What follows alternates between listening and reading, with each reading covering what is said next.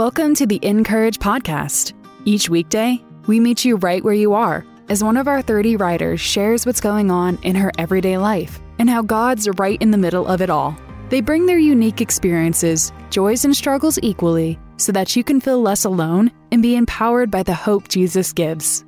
Listen in as our narrator, Grace P. Cho, reads today's article. Today's article is written by Jami Nato and is titled, When the Dark is Too Dark. I am really good about asserting my love on others when they're having a hard time.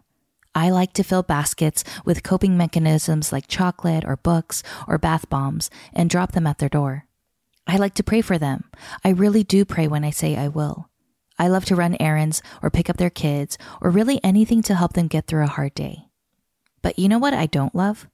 When I'm in a hard place and when I need help.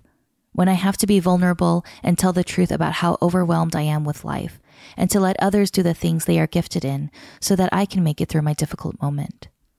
The other day, I sent a text out to several friends. It was a laundry list of things that were swirling in my heart and mind. Things I'm stressed about, family that weighs heavy on me, new endeavors I'm not sure I'm brave enough for. My dog who's really sick. Even writing it all out was a release, as if to say to myself, you know, that really is a lot. You're not making it up. I have prayed about these things. I have cast my cares on the Lord, and I still need Jesus with skin on through the physical love of those around me. As Christians, we can sometimes believe that we can power through heavy times alone. The problem with this is that we're not made to do this alone. We are made for community. When we carry the weight alone, it gets darker and darker and suddenly becomes crushing. We spiral into numbing with all sorts of things, and sometimes the thoughts get so dark, we may even think it's better to just end our lives. I want to acknowledge this darkness so that we can see what light does when it seeps through the cracks. Bringing your worries and cares to the light means casting your cares on Jesus, but also on the people who Jesus lives inside. I have found that the simple act of saying, help, to trusted friends is a great act of faith. It's saying, I'm not strong enough for this. It's admitting weakness. And do we know what God says about the weak? They are His delight, His joy, His way to gather glory by turning our hearts back to Him. He said to me, my grace is enough for you because power is made perfect in weakness. So I'll gladly spend my time bragging about my weaknesses so that Christ's power can rest on me. Therefore, I'm all right with weaknesses, insults, disasters, harassments, and stressful situations for the sake of Christ, because when I'm weak, then I'm strong.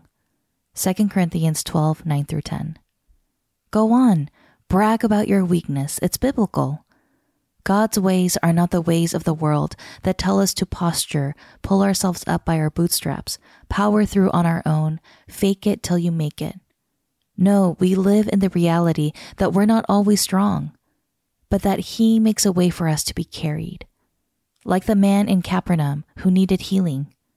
He didn't walk up to Jesus and ask. He literally couldn't, and there were too many obstacles.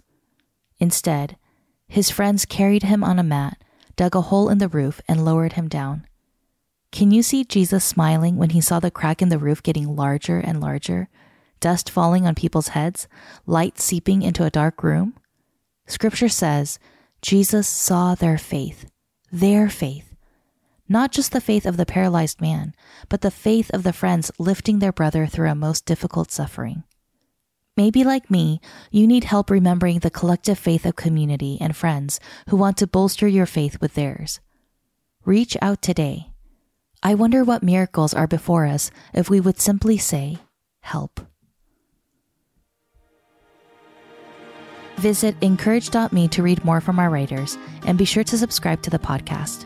We'd also love to connect with you on social at Encourage. Being human is hard.